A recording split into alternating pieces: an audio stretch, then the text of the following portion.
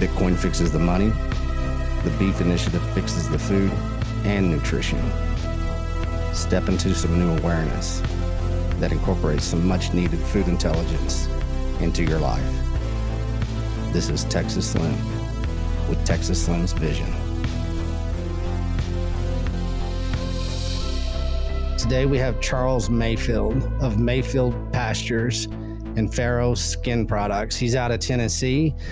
He's got a hell of a journey that he's going to tell us about, kind of where he's been and where he's going. And he's going to bring some insight into some regenerative living, ranching, and then how you can leverage the regenerative ranching model into new products, new services, and how we're going to leverage the cow as much as possible, and how we're going to leverage all animal protein in ways that maybe we don't understand yet.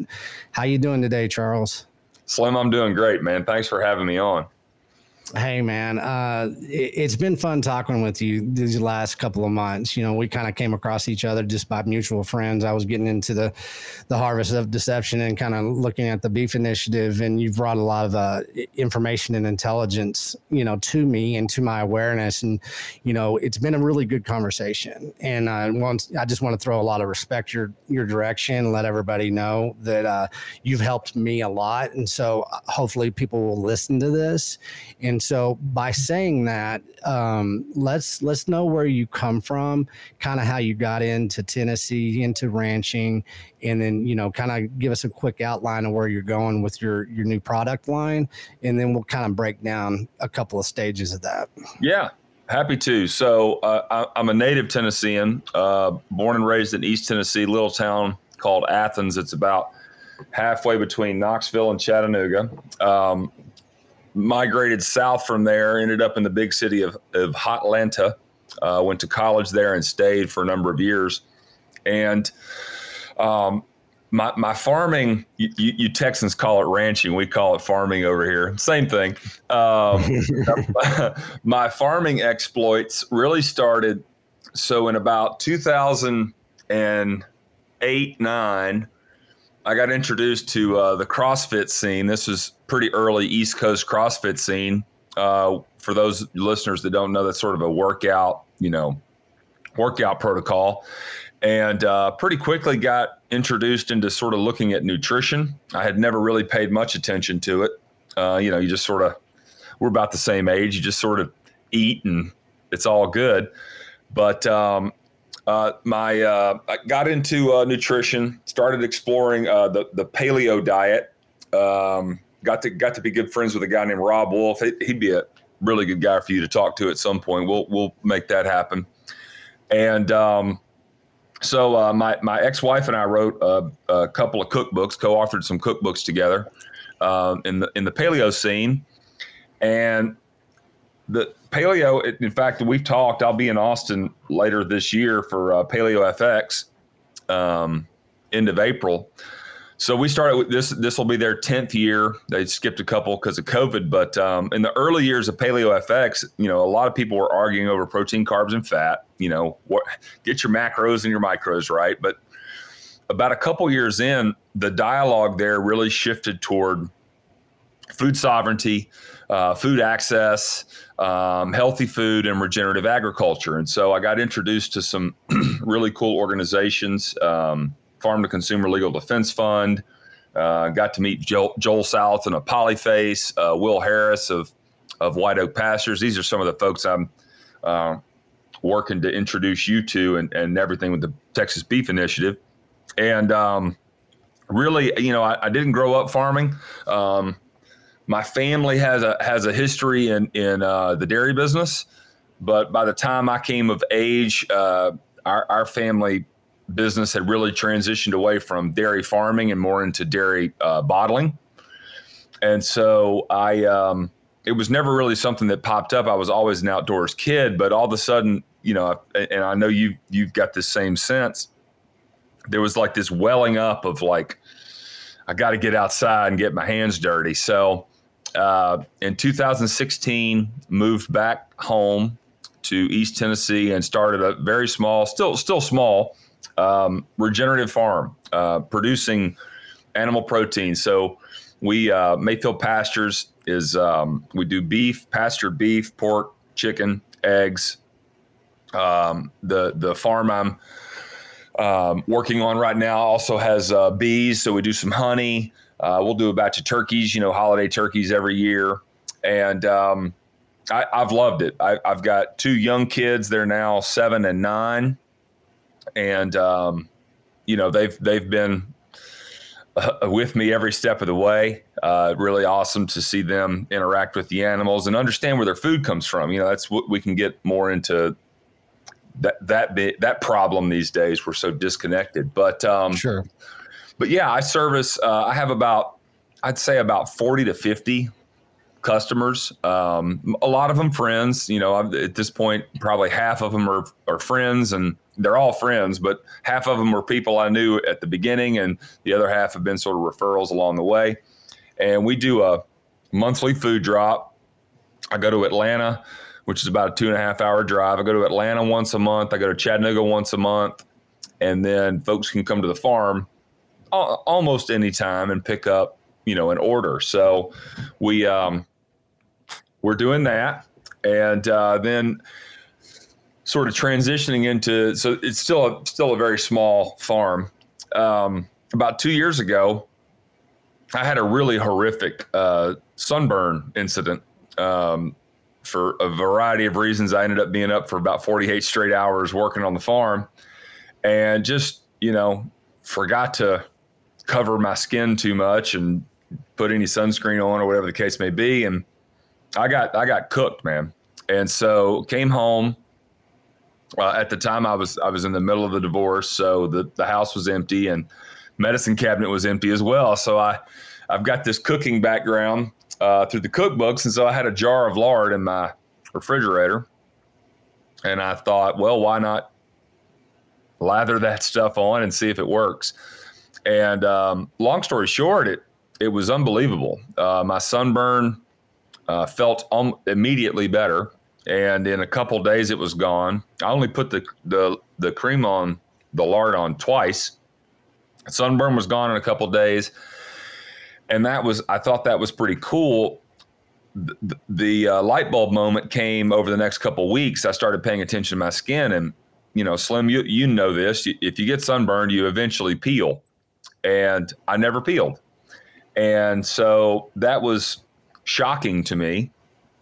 And so I started doing some research, into animal fat based creams and various things. And the interesting thing, and I know we're going to get deeper into this, but the interesting thing that came up was I had been living and viewing the world from a nutritional standpoint through this paleo lens, which is, read the ingredients. If you can't pronounce something or you don't know what it is, you probably shouldn't eat it. And that had served me extremely well. I've probably coached 1,000 different people through a paleo, nutritional intervention. And I can't name one situation where people didn't see landmark improvements in their health. So I took that lens and I started looking into skincare. And some of my early experimentation with creams was what I would deem now sort of the industrial cream manufacturing. So you take water and you emulsify it with fat and you make a cream. And so I didn't have any preservatives, so I was just making this stuff, and I could never keep it from going rancid after about a week. And so at some point, you start digging into it and reading labels, and you're like, what are all these chemicals? What are all these things, these preservatives? And more importantly, what are their impacts on the human body?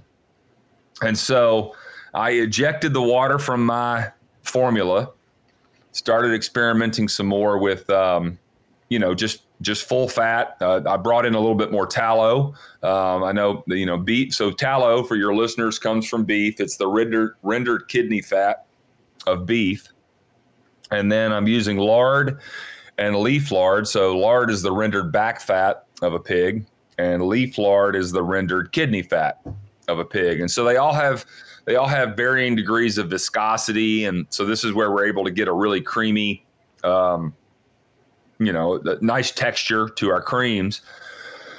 But more importantly, we don't have to put any preservatives in it. I'm sure most of your listeners have eaten bacon before, and you finish cooking the bacon and you pour the drippings in a jar, and they sit on your kitchen counter for a month or 2 months or 3 months, and then they never go rancid. You end up using it again. Well, this is because there's nothing in that fat that mold and bacteria can feed on. And that's really where the water comes in. And so we've got the first Pharaoh.life is the website. We have the first lard-based full fat skin moisturizer. We've got a one for your face, one for your body, and then I've got an elixir that's got some CBD in it for sort of reducing inflammation from the inside out. And but more importantly, we're getting all the chemicals out. Right. And this is it. I like to tell people it's not so much what's in my cream, although it helps. It's also what's not in my cream. Sure. Well, let's go there real quick because we got a lot to uncover here. You've got plenty. This is going to be more than one podcast over the series here. But one thing that you and I had talked about, and it kind of ties into everything that I'm doing with food intelligence. And I'll just throw out here. You said something. You said our skin is our second stomach, and that kind of rings true, and it's a good way to kind of start a conversation. By saying that, let's talk about chemicals. You just talked about chemicals. Well, one of my focuses, of course, is the chemicals in the food industry and how the chemical companies basically control everything that you consume. Well, you brought up a pretty good point about, we know FDA, we know USDA, we know all the rules, regulations, everything that you have to follow from federal to state to county, everything. You've gone through this process. One thing that you brought up is the amount of freaking chemicals in our skincare products. I guess you might have said that it basically is even more than what we're putting in our food as well. Oh, so the regulations, the FDA regulations around skincare are a little more loosey-goosey. Obviously, it's not a consumable product per se. You're not eating it. However, and again, this gets back to the skin being our second stomach, your body is consuming it, albeit through a different portal, right? And sure.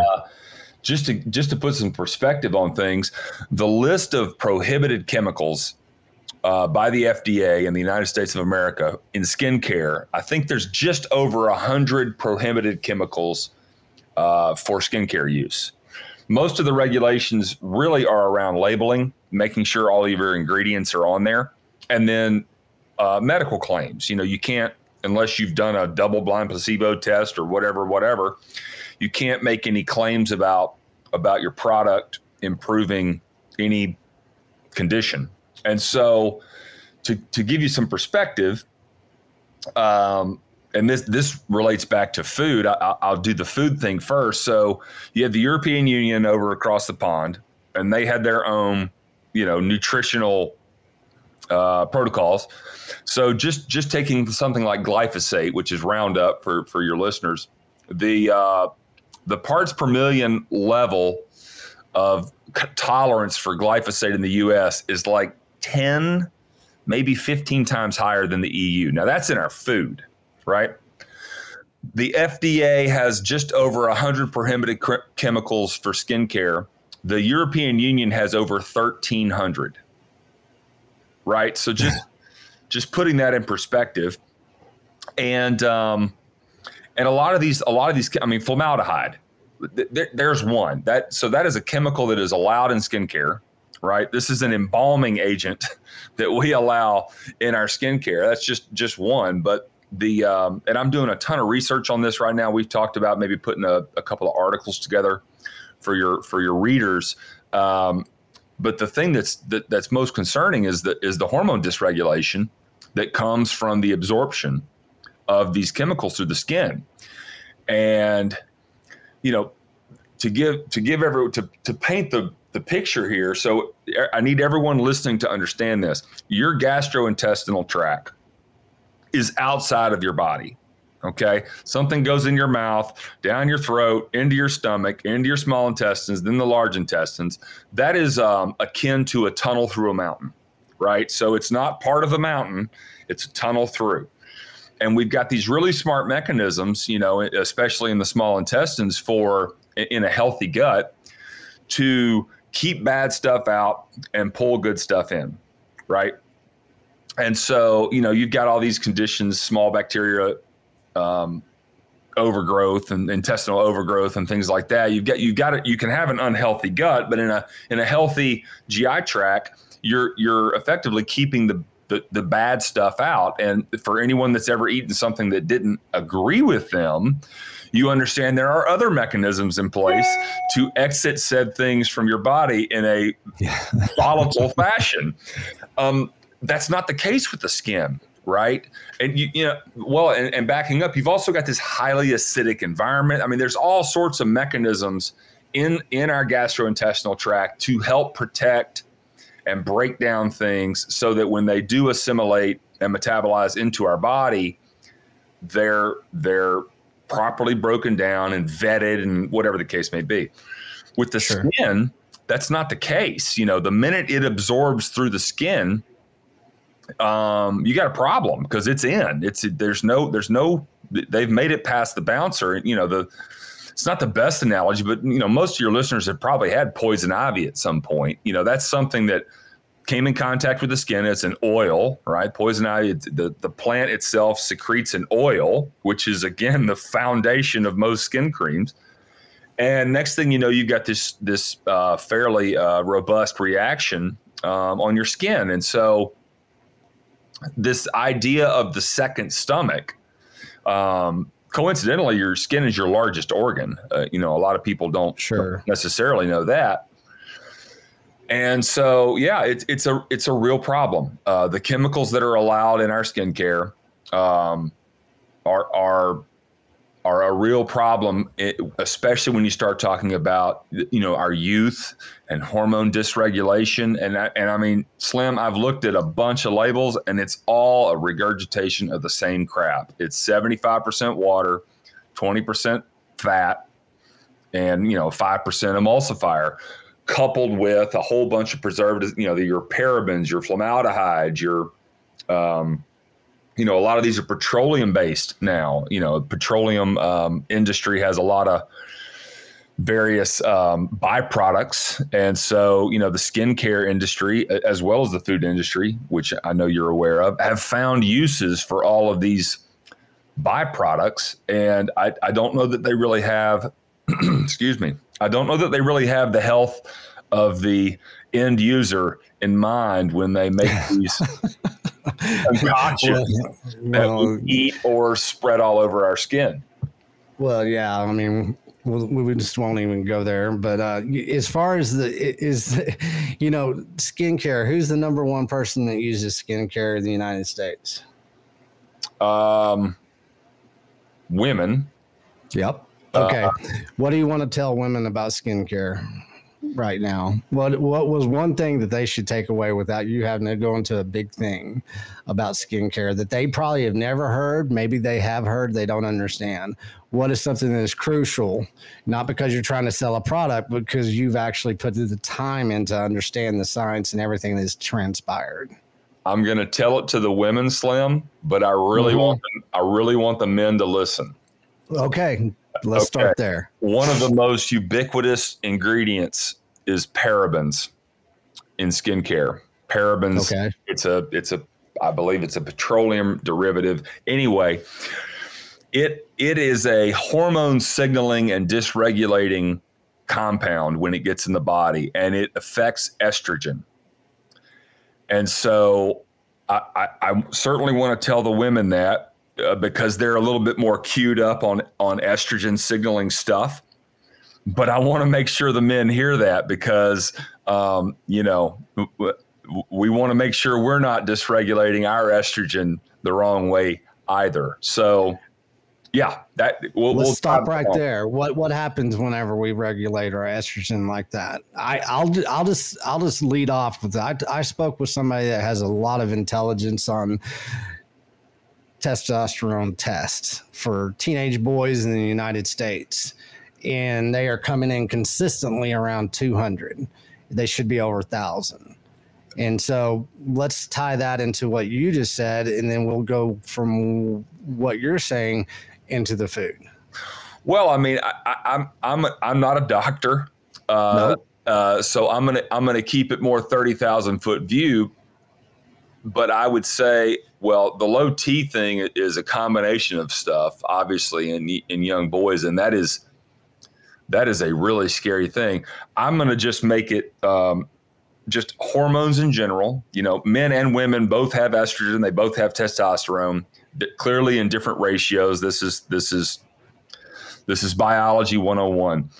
The point I want to make is skincare is ubiquitous at every age. You know, if they're youth, you know, I have a 7-year-old daughter. She's not using skin moisturizer very much, but in the summertime, you know, it's like you got to put on your sunscreen, right? So she's still putting some form of cream, and sunscreen is just as bad as the rest of them.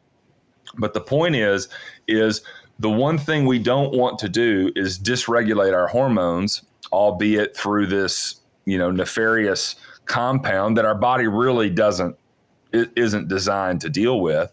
And so whether you're a young kid, you know, prepubescent or puberty, or you're an aging person, you know, women dealing with menopause in later ages or earlier, you know, you're hearing a lot of trends in earlier menopause development.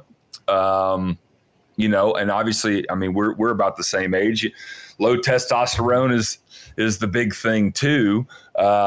So I'm gonna leave it at that. Like we really just don't want to monkey with this stuff through artificial compounds. Right. Well, in those artificial compounds, a lot of them basically just get renamed and maybe reused and reinserted through the food, you know, supply.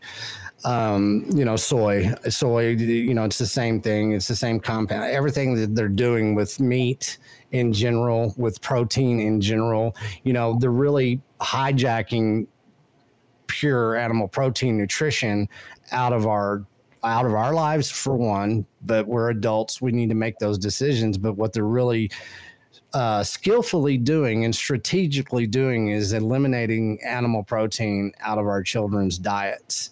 And they're doing it through the public school systems. They're doing it through every product that we buy through supermarkets and through the industrial food complex. Knowing that, you know, knowing your nutrition background and everything, how are you looking at the state of your children right now as far as their protein, their health and everything, and something that you can kind of share with the public because you're so close to it? They want to know, hey, how can I take back the nutrition for my children? Well, I mean, first of all, fat is delicious. Okay. So animal fat is delicious. Animal fat is absolutely scrumptious. You put a little salt on it and you've got the perfect food as far as I'm concerned.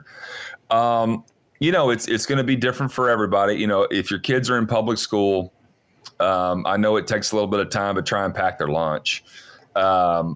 You know, I can speak directly to, you know, I mentioned my family historically has been in the dairy business and school milk.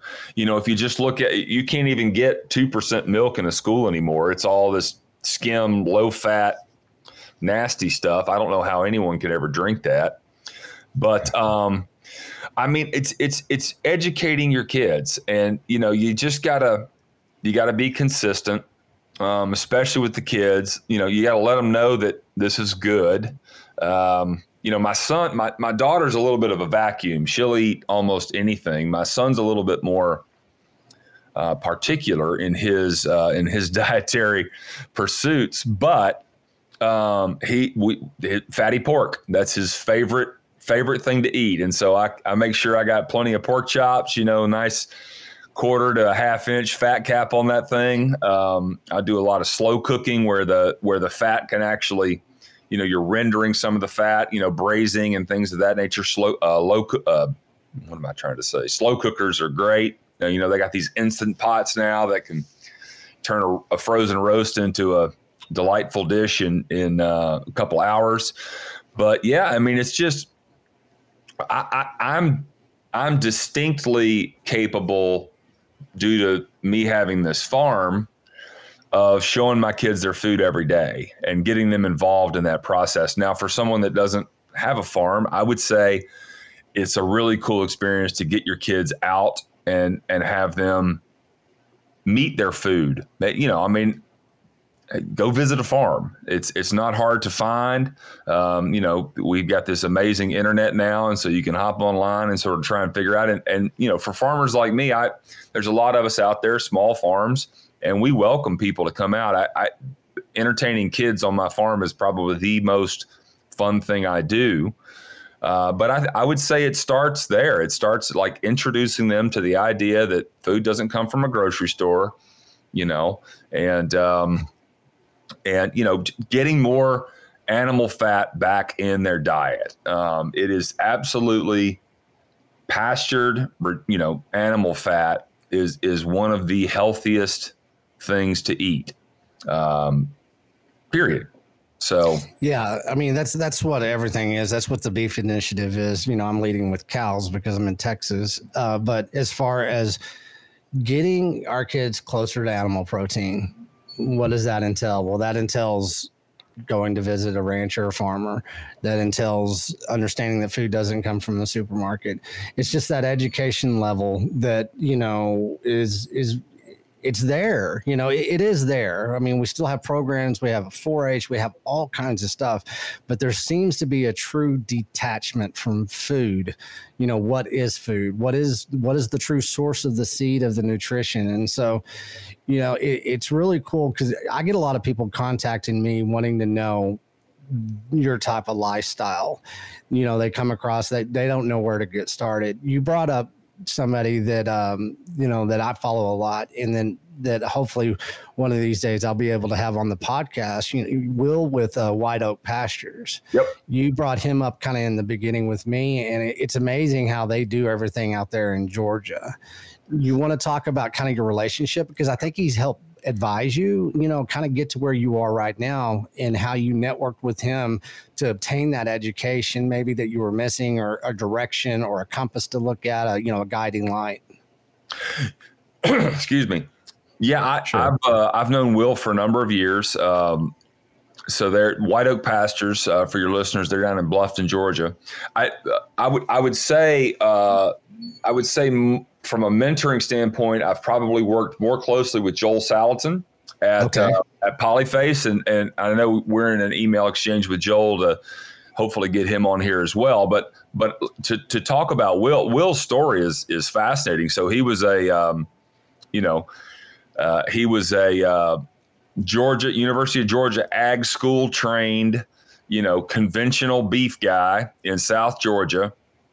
Similar to probably some of the guys you run across in Texas, went through all the proper schools and systems and everything. And, he had an epiphany, it's probably been 15, 20 years ago. It just wasn't penciling out anymore. All of the grain you're shipping in and all of the hormones and antibiotics you're having to give the animals because you're not feeding them their natural diet, so they get sick, and selling into, which I know a lot of your contacts in Texas are doing this, and this is the case in Tennessee too. A lot of these guys are selling into the industrial beef market, and so they're 1, 2, 3, 4 steps removed from the end buyer. They have no price control, and so he made a huge leap. I credit Will for doing this many years ago, and just cut the whole thing off and went to a regenerative model, a grass finished model. It took a couple years to get his feet under him. And of course, all of his neighbors are poking fun at him the whole time, probably still do. But Will represents, Will's an interesting story because he represents a model. So I tell people this all the time. I think Will's probably as big as you could ever get doing farming regeneratively.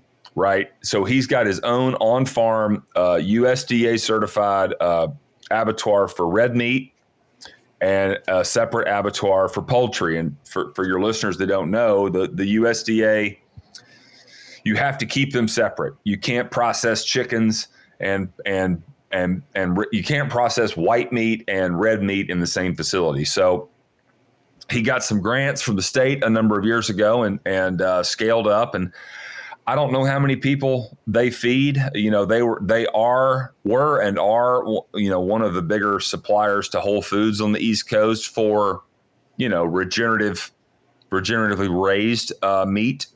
And gosh, the number of species he's got on his farm. You know, he was a beef guy. Now they've got lamb and goat and, you know, chickens and turkeys and egg layers and pigs. And I mean, it's for your listeners, if you're ever in South Georgia, he's got little cabins you can rent. I go down there once a year and spend a couple days and just walk around and, you know, usually get a chance to visit with Will. You know, in the last couple of years, they started doing solar. So they partner with a group out of Nashville, and they're doing these solar farms. And Slim, they're grazing underneath the solar panels with sheep, so you don't have to mow.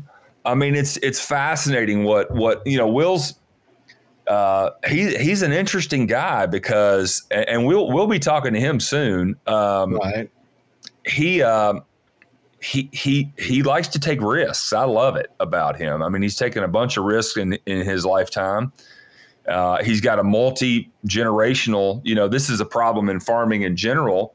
You know, once you scale up and get industrial, what you see is the generations behind you end up leaving the farm because there's not enough revenue to support a multi-generational family business.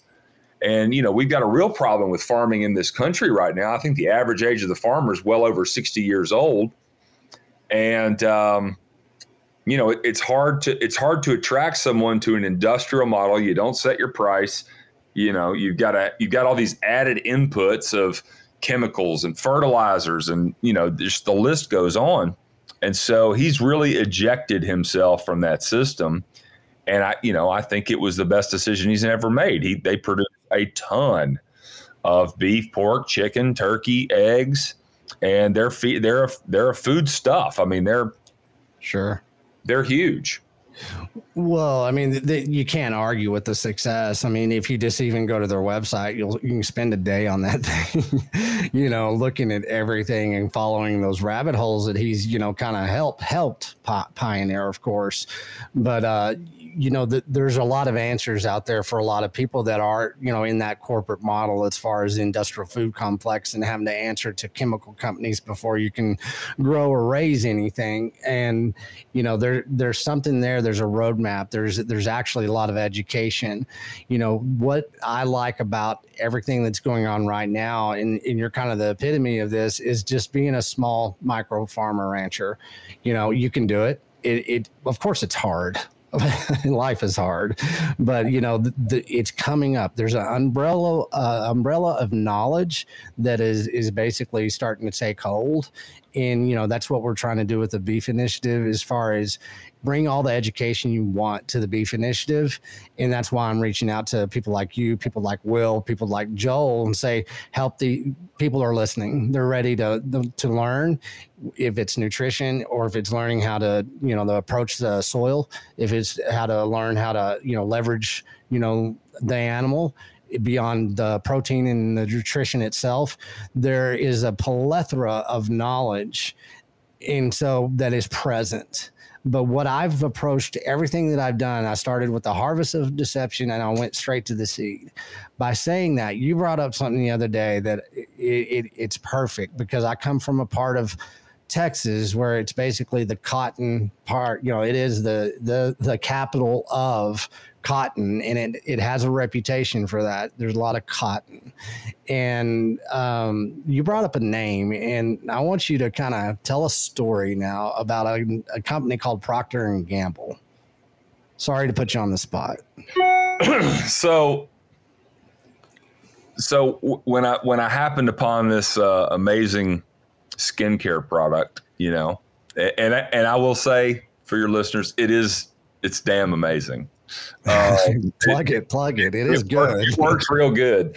No, I was under the false pretense that the food industry was what had driven the seed oil prevalence in our food.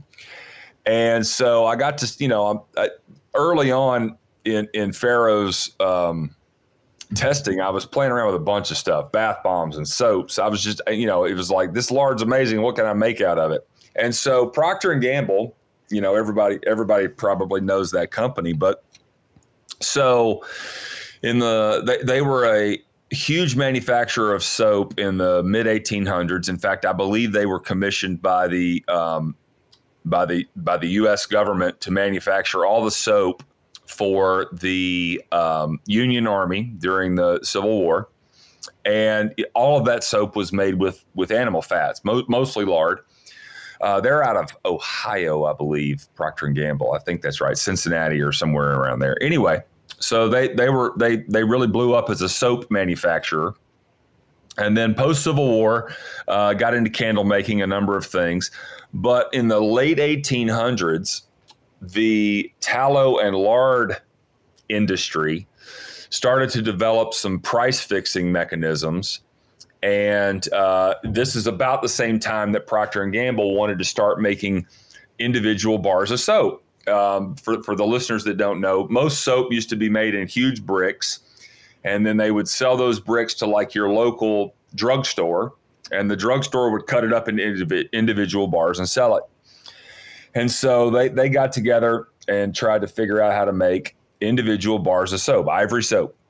And at the same time, there was a lot of price fixing going on in the tallow and lard industry. And so they teamed up with a German scientist. This is in the late 1800s, early 1900s, to figure out, because cottonseed was becoming, a big thing.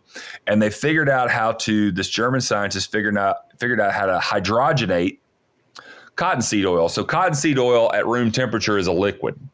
Right. So you inject it, you heat it, and you inject it with hydrogen, and you do these various things. You basically change the chemical makeup of the oil, but it makes it, I'm going to say solid, but certainly more viscous at room temperature. And they did this so that it would work better for soap and candles, because they were a candle company as well. And so it was really more predicated on turning cottonseed oil into something that was solid at room temperature, because that's a candle. And so as the late 1800s and early 1900s sort of ebb on, they start dialing up this cottonseed oil, which, we joked before we started recording, Texas is the capital of cotton. And so they ended up acquiring a couple of cotton mills in Texas to secure the seed and then secure the oil. And then all of a sudden, electricity starts to become a real thing in the very early 1900s. And so as the demand, the consumer demand for candles starts to drop, precipitously, and they're sitting on these powder keg fulls of cottonseed oil, they're like, well, what in the world can we do with all this cottonseed? We got all this money invested and all this, that, and the other. And so they tweaked the recipe a bit and developed Crisco. And this was in the very early 1900s. And you can there's a ton of, if you want to get on the interwebs and look into it, you're certainly welcome to. But they basically started a campaign to demonize animal fat, and prop up this Crisco. Coincidentally, Crisco is white. It's not naturally white. They make it that way because if you've ever seen a jar of lard, which was the prevailing cooking oil of the time, it's white. Sure. And so, I work with a lot of lard these days making these creams, and it's, you can open a can of Crisco and you can open a jar of lard and you can look at them and they look identical. And so there was this massive, marketing campaign to demonize animal fats. And who do you think headed that up? I mean, can we trace that back to where that marketing came from? Because of course, marketing is the issue these days with everything that we do, from what's going on in the world right now, all the way to how they market food. I'm looking deeply into the marketing practices in where all this originates from. Where is this little idea that gets brought up in a marketing department in a boardroom saying we're gonna manipulate the shit out of everybody's understanding of what lard is and what vegetable oil is, and we're gonna create a whole story that's gonna last for 120 years here. So we're talking about the beginning of something that has led down a path. So who is the marketing? Who is the idea from that behind that, you think? Well, it's hard to say. I'm still doing quite a bit of research on it. I mean, I would say that we could just start with Procter & Gamble. They're a for-profit business and they have a marketing department. And so one of the things I pulled up was a hold on, let me find it. This was an ad they put together. This is a 1915 ad, Crisco in the Saturday Evening Post, right? And so let's see. I'm going to read this because it's hilarious. Are you in doubt about Crisco? So now, again, you got to think 1915, people are cooking with lard. Have you often nearly ordered Crisco but hesitated? Have you frequently wondered whether it is as good as they say it is, but never found out? Have you thought sometimes you would like to try it but didn't? If so, you are the woman who should consider these simple facts. And, the Crisco company, let me zoom in a little bit. For frying, for shortening, for cake making, Crisco makes food more digestible and appetizing than does lard.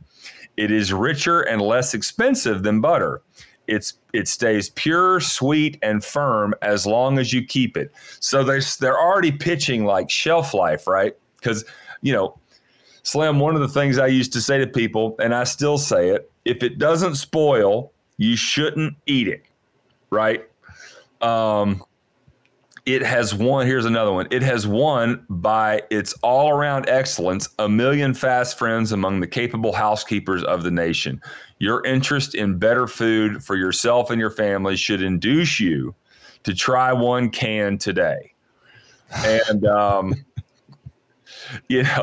it's I would tell your listeners, just go Google around at some of the early tobacco ads from like the 1960s and 70s, and they pull in the doctors and they pull in the dentists, and it's if you're a pregnant woman, you're supposed to smoke menthols because menthols are better for you. It's 5 of the top doctors recommend Marlboro or Camel or Cool.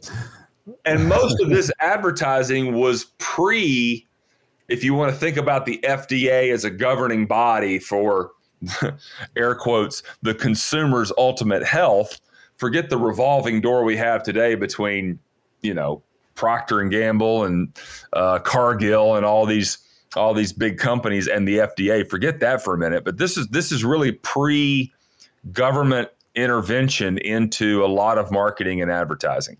And that's a good point. It's pre-government intervention, and it's pretty interesting to follow that path that you did from the early 1900s.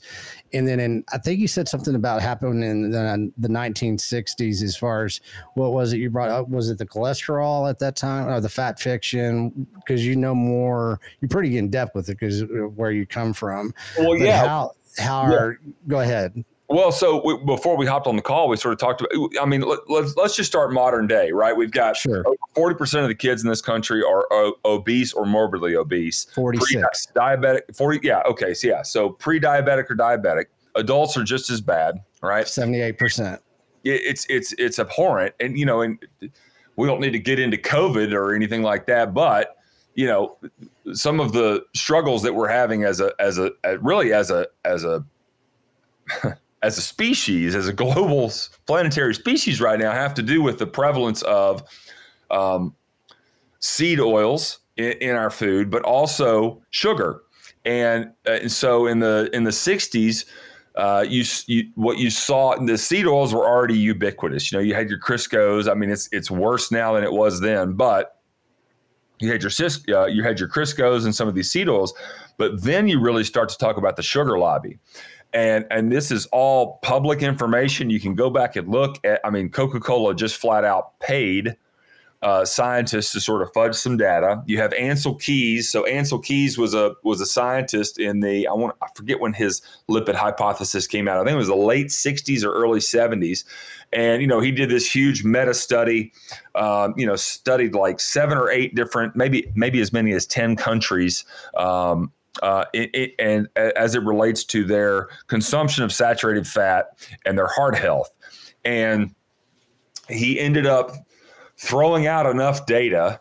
In fact, I think he threw out like 4 total countries. One of them had a very high saturated fat prevalence in their diet, to basically come up with this hypothesis, the lipid hypothesis it's called, where the consumption of saturated fat leads to heart disease.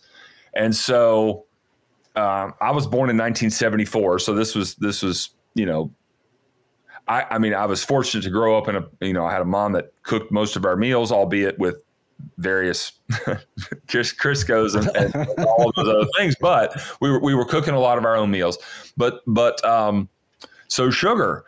So you demonize fat, okay? And so we go into this low fat phase of dietary recommendation. This started really with the food pyramid. If you think back to the mid to late 70s, the food pyramid's been around a long time. And if you look at the fundamental foundational side of the food pyramid, it's grains, right? Now I want to add an interesting, so we've been talking a lot about the FDA. Mm-hmm. Okay. A lot of people don't understand this, so I just want to make this point very clear. The food pyramid and the nutritional recommendations by our beloved government are issued by the USDA, not the FDA. Okay, so the food pyramid is a byproduct of the U.S. Department of Agriculture,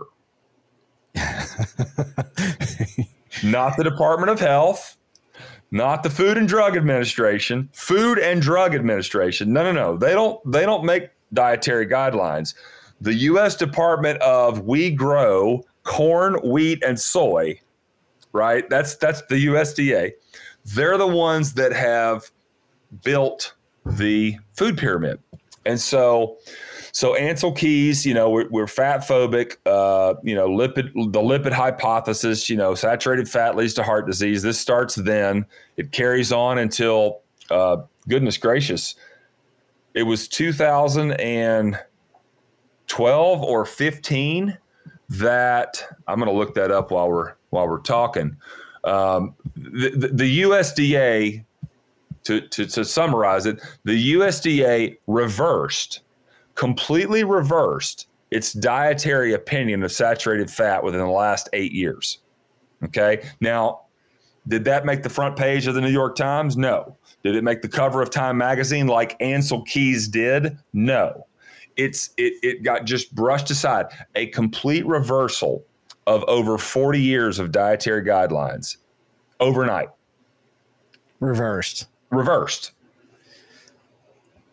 And then where do we sit now? That was 8 years ago. What has transpired since then? Since they didn't make a major announcement, they weren't going to try to make change. So where we are with the attack on animal protein, let's look back at what you said. USDA, agricultural, is in charge of the food pyramid.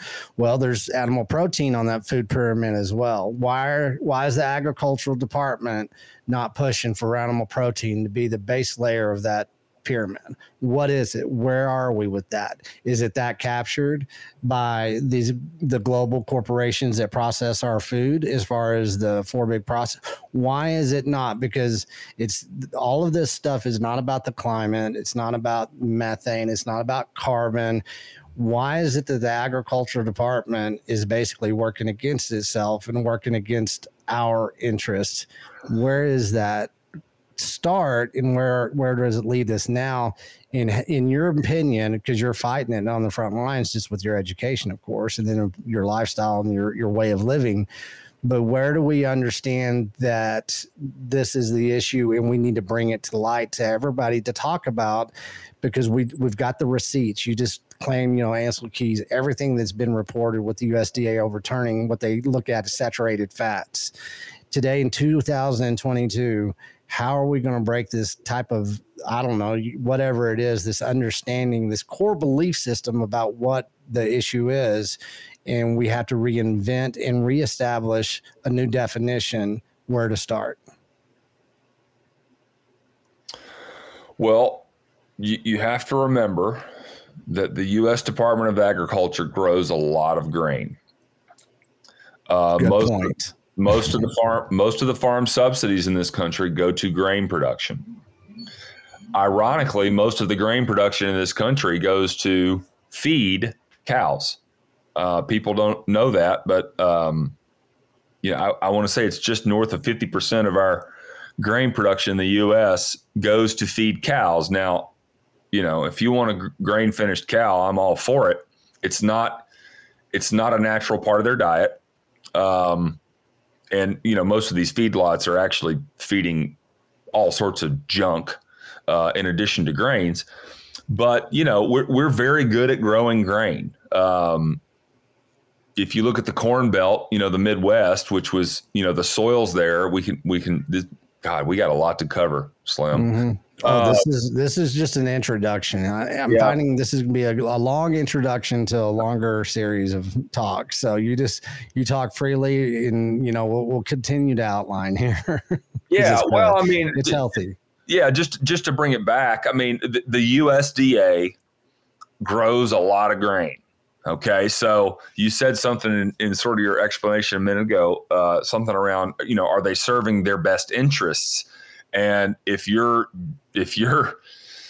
primary function is to grow grain and you have the keys to the castle when it comes to dietary recommendations for the American consumer, well, it doesn't take a rocket scientist to understand why, and I pulled the chart up, why that bread, cereal, rice, and pasta group represents the foundation of your food pyramid.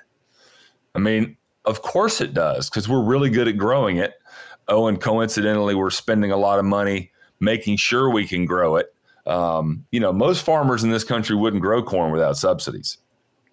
I mean, they just wouldn't do it. They wouldn't grow soy. They wouldn't grow wheat without the subsidies, because it's I got to tell you, Slim, I'm an infant at a lot of this currency war and various things going on. And I know you're a big Bitcoin guy. I am fascinated by the relationship between going off the gold standard back in the 70s and what that's done to our food system, specifically around the commodities market, because that's what we're talking about.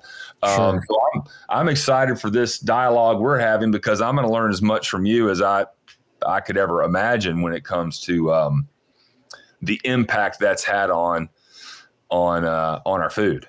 Well, and just to clarify that, a lot of my research has gone back to 1971 when we did go off the gold standard, and a lot of these fake commodities, I call them, were introduced into our diets. And so as the dollar lost its value, as we went off the gold standard, anything touching this is my opinion, and I think it's pretty good opinion, but anything touched in that dollar from then on had to be put into a light of more of it was a false value, but it was marketed to say, hey, this is what you need. This is how you're going to get healthy. Because if you look at pictures, and everybody's starting to do that from 1970, in the 60s until now, there's been a change. You brought up, our obesity, our diabetes, our metabolic failure that we're going through as a nation. And 78% is either overweight or obese. 1 out of 2 Americans is either diabetic or pre-diabetic. That's not something that you ignore anymore. Half our kids, 5 to 11, are obese or overweight. There's something going on here. And if you look at that chart, and if you look at the time that we've been off the gold standard and all the fake commodity systems that we've created based into our food supply systems, there is a correlation that cannot be argued with. You have historical data to see how it was manipulated to get there. And you see exactly what they're doing right now with animal protein and the introduction of a whole new fake commodity food system on top of the fake value that started and really picked up steam after 1971. Coincidentally, whenever we started monocropping, and Butts said, we're going to go fence to fence. You're going to go big or you're going to go home to the farmer. And so they had to go big on grain. They couldn't have multiple crops anymore. They were told what they were going to plant. They were basically introduced into the umbrella of a chemical company, which is now Bayer, that owns Monsanto. And any farmer that is out there that is using these chemicals for pesticides, herbicides, or anything like that, and I'm not talking crap on them, it's just the reality of the situation. They have to sign a technology use agreement. There's so many things that they have to do to rely on subsidies, all the way down to USDA insurance whenever you're a rancher. There's a lot of ranchers out there that would not be ranching unless they had USDA insurance. That's another thing that, I haven't even got into yet. I'm not going to go very deep here today, but there's a lot of different bases of payment, of margins, of survival that are based on that false value that was created after 1971 with the fiat dollar. That's why Bitcoiners are understanding more about monetary systems, stages of currencies, economies that crashed and because of inflation, deflation, overprinting of money. And so if people really understand that there's a money problem, they better understand that the food problem is just as bad.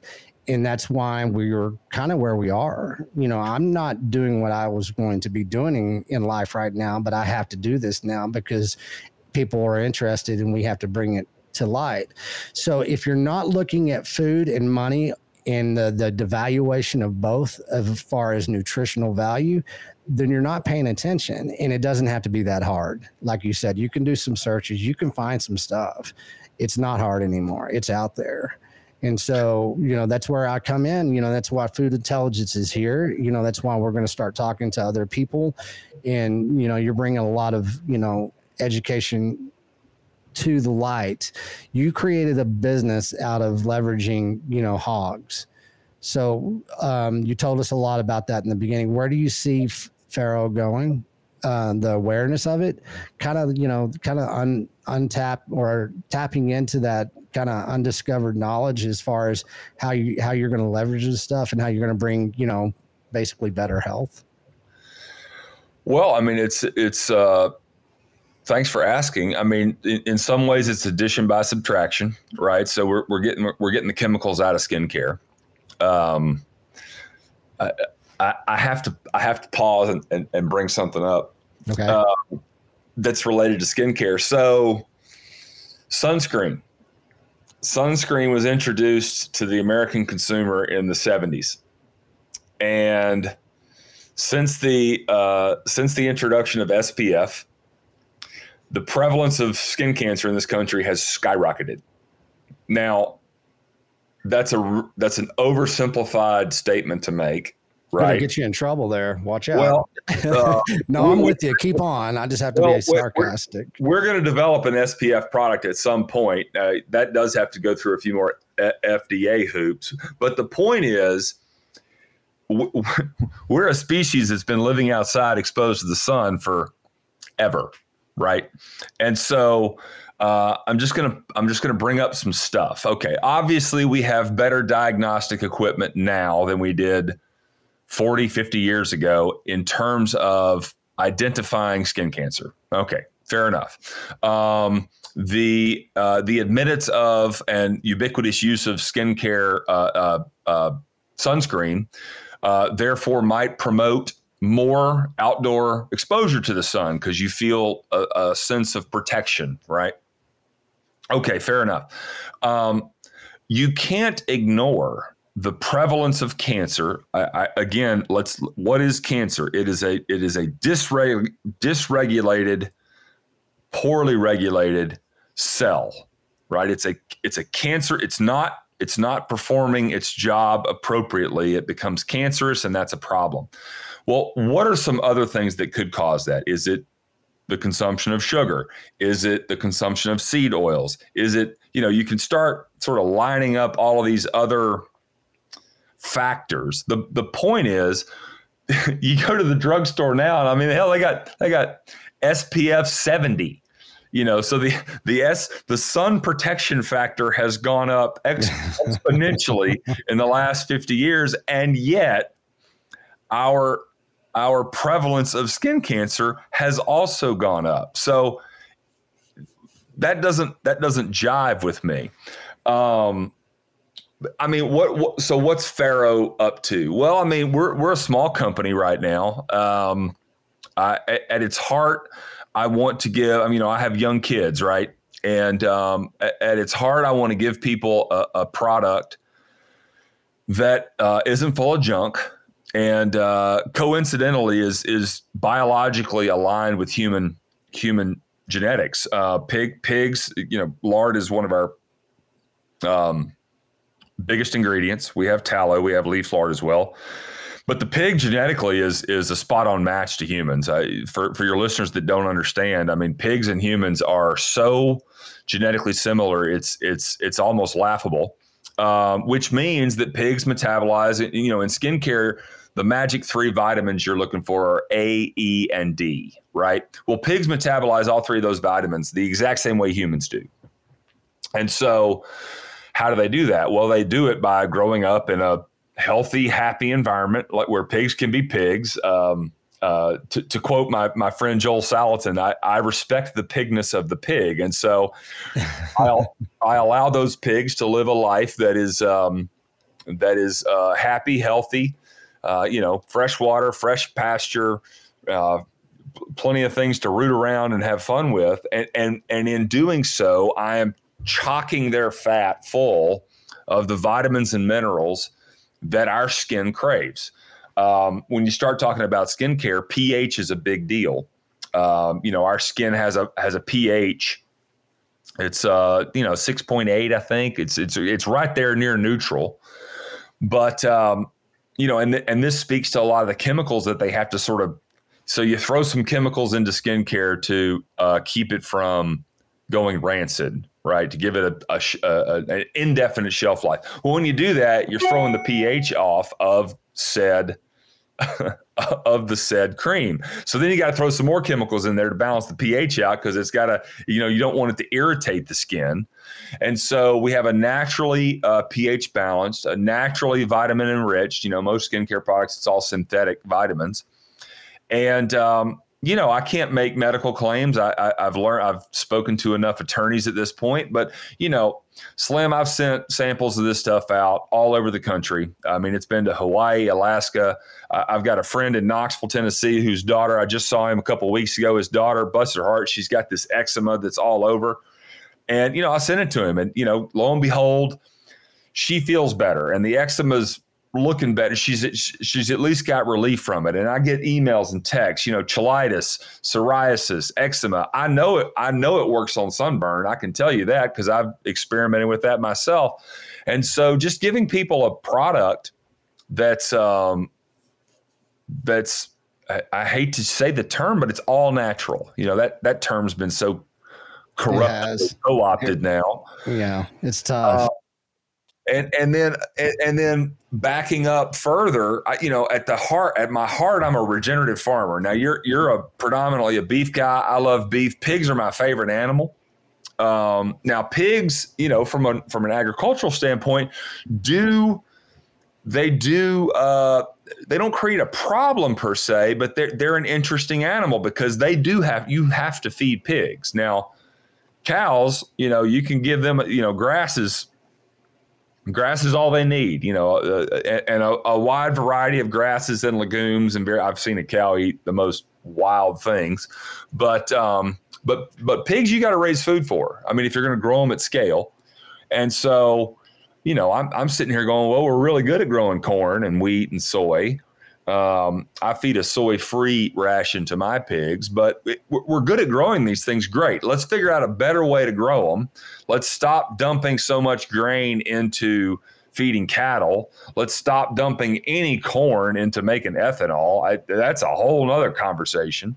Yeah. And here's this amazing animal a pig they're smart.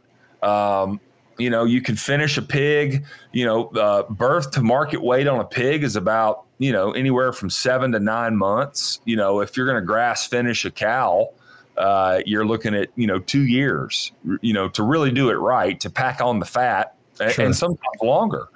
And so, You know, what are we doing with Pharaoh? Ultimately, we're trying to give people a product that is clean, that is effective.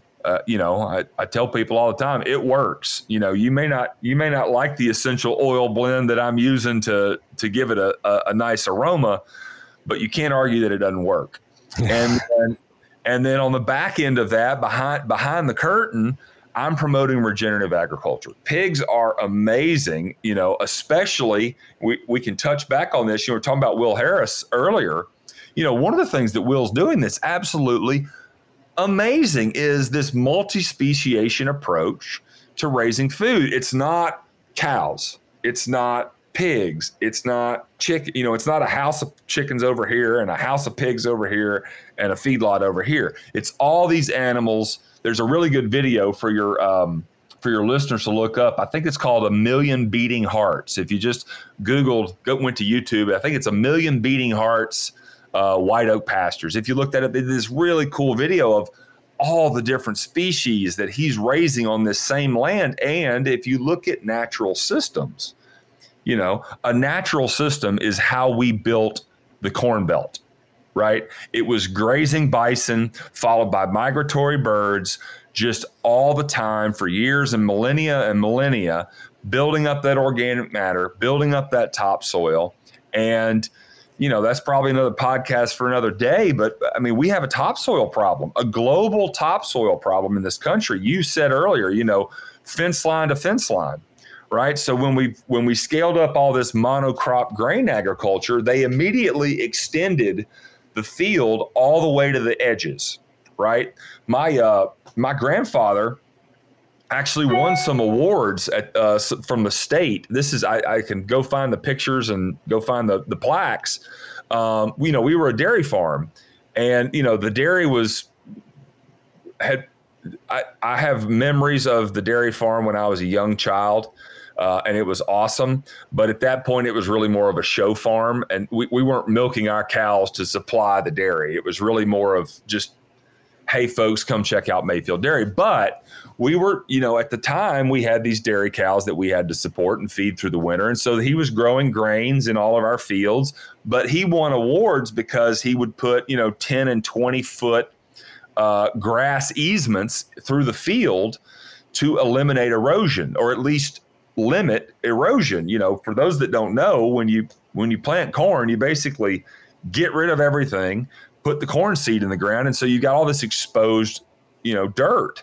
Well, when it rains, it washes all that away. You don't have the root structure of a normal pasture. And so he actually won a bunch of awards for doing his part to try and mitigate erosion and soil degradation. And that was in the 60s. And, you know, if you go to our farm today, we've got a guy that's I mean, we lease most of the farm to a grain and hay guy, and it's fence row to fence row again. Yeah. And so, man, we're gonna have to look through the show notes when we're done and cherry pick some graphics for the next. Yeah, that's what we're doing. We're building an outline, like I said. I mean, it's going to be a fascinating outline because we're going somewhere, and it's really cool how this networking effect starts taking place. You know, meeting you. You know, whenever I went out and introduced myself to my local rancher, Justin, you know, I've had him on a couple of times podcasts, and if you listen to my podcast, you can go back there and listen to Justin because he has news, and I'm going to talk to him on Sunday, but I got news from him yesterday, and he's in Texas. He's opening up a small processing center in the state of Texas. He's going to do about probably 30 head a week is what they're shooting for. So it's perfect for the local community. You know, he wants to feed people within a 60-mile radius. Well, he'd gone through the inspection process in the state of Texas to open up that processing center. Well, we uncovered a lot of stuff about processing, getting a processing center up and running in the state of Texas. And yesterday it was pretty cool.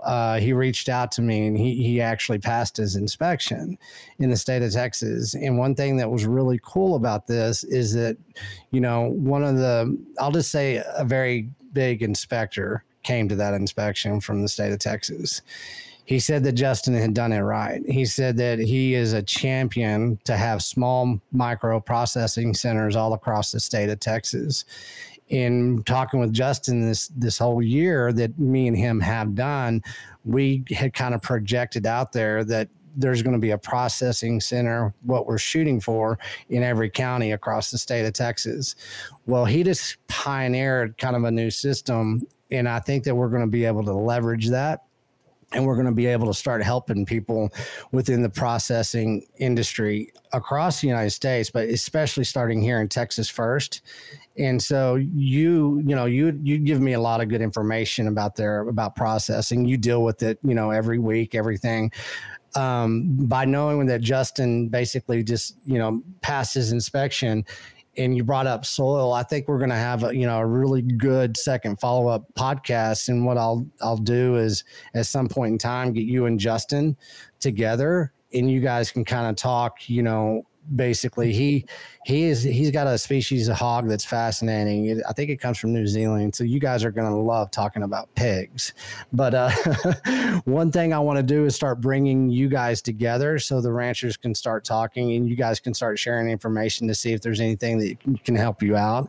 It's kind of my way of like getting people from Texas and Tennessee to start talking to each other, kind of like a George Strait song or something like that. So we've got a lot of discussion ahead of us, and this is going to be exciting. And I want to thank you for networking me in the way that you have been doing this. The Beef Initiative is just getting started. Our platform's coming out. It's going to be a fun ride. We're going to have 4 conferences, and you and I are talking about one in Tennessee. So, saying everything that we've said today, tell everybody again kind of how we can get a hold of you, how we can start following you, and basically get some education, but also help you out in everything that you're doing. Yeah, Slim, I appreciate it. I'm a social media Luddite. However, so the website for Faro is faro.life. I do have an Instagram page, Project Faro. I guess I need to start posting there a bit more. I'm on LinkedIn, but the website's probably the best. If they've got questions, there's a contact form there. I'm happy to hop on a phone call or email or whatever. We are just getting started with Faro, so it's very exciting. And Slim, the thing that I just have to tell you what an honor it is to be here. I've got my own little bubble over here. I've been in this regenerative ag sort of paleo space for a while. And, the thing that's the most exciting about what you're doing is we've all got our bubbles, but everybody eats food, and everybody deserves the right to access healthy food. Animal protein is at the top of that list. And so I'm most excited about bringing my bubble and your bubble together, and let's bring in another couple bubbles and get a lot of these other channels, interconnected and having a dialogue, because that's really the way we're going to get through this and promote it is by educating everybody that we can. And so, but yes, I certainly appreciate the question. We're just getting Faro off the ground, so be patient with us. But if you order it, I promise I will get it shipped to you. It's fun stuff, and I'm sure we'll talk well before then. But if you got a hankering, come to Paleo FX in Austin in end of April, early May. I'll be there for sure. And that's another thing. You go to a lot of conferences, and what we'll do next time as well is start talking about some conferences, because we're going to be talking soon again. Kind of 2022 is a very important year when it comes to everything that we just spoke of the last, whatever it was, hour 15 minutes. One thing people need to understand that right now, with how everything is within our food system, within our economy, with COVID, everything, it is more important than ever to take a step back, look at your life, and kind of ask yourself, why do you desire what you desire? And be okay with answering that question, and being okay with doing some new education. We're all educated. We're all smart. Well, let's revisit kind of what we know, why we know it, why we believe what we do about food, about leverage of the animal itself, about leveraging, the earth, like as we do. Let's revisit some things, because we're going to be bringing a lot of education, a lot of food intelligence, and a lot of things that'll be able to help you probably change your lifestyle in a way that's going to bring some more health and happiness to you. So I appreciate you, Charles. Thank you for coming on. I appreciate everybody else for listening. This podcast will start growing. We're going to get some bigger names than me. So we already have one here. His name is Charles Mayfield. Thank you, Charles. Come on. Thanks, Slim. All right. You take care, bud. Here at the Beef Initiative, we encourage all you ranchers out there to tell us who and where you are, so we can let everybody know. They're looking for you. This time I'm shouting out K&C Cattle out of Austin, Texas.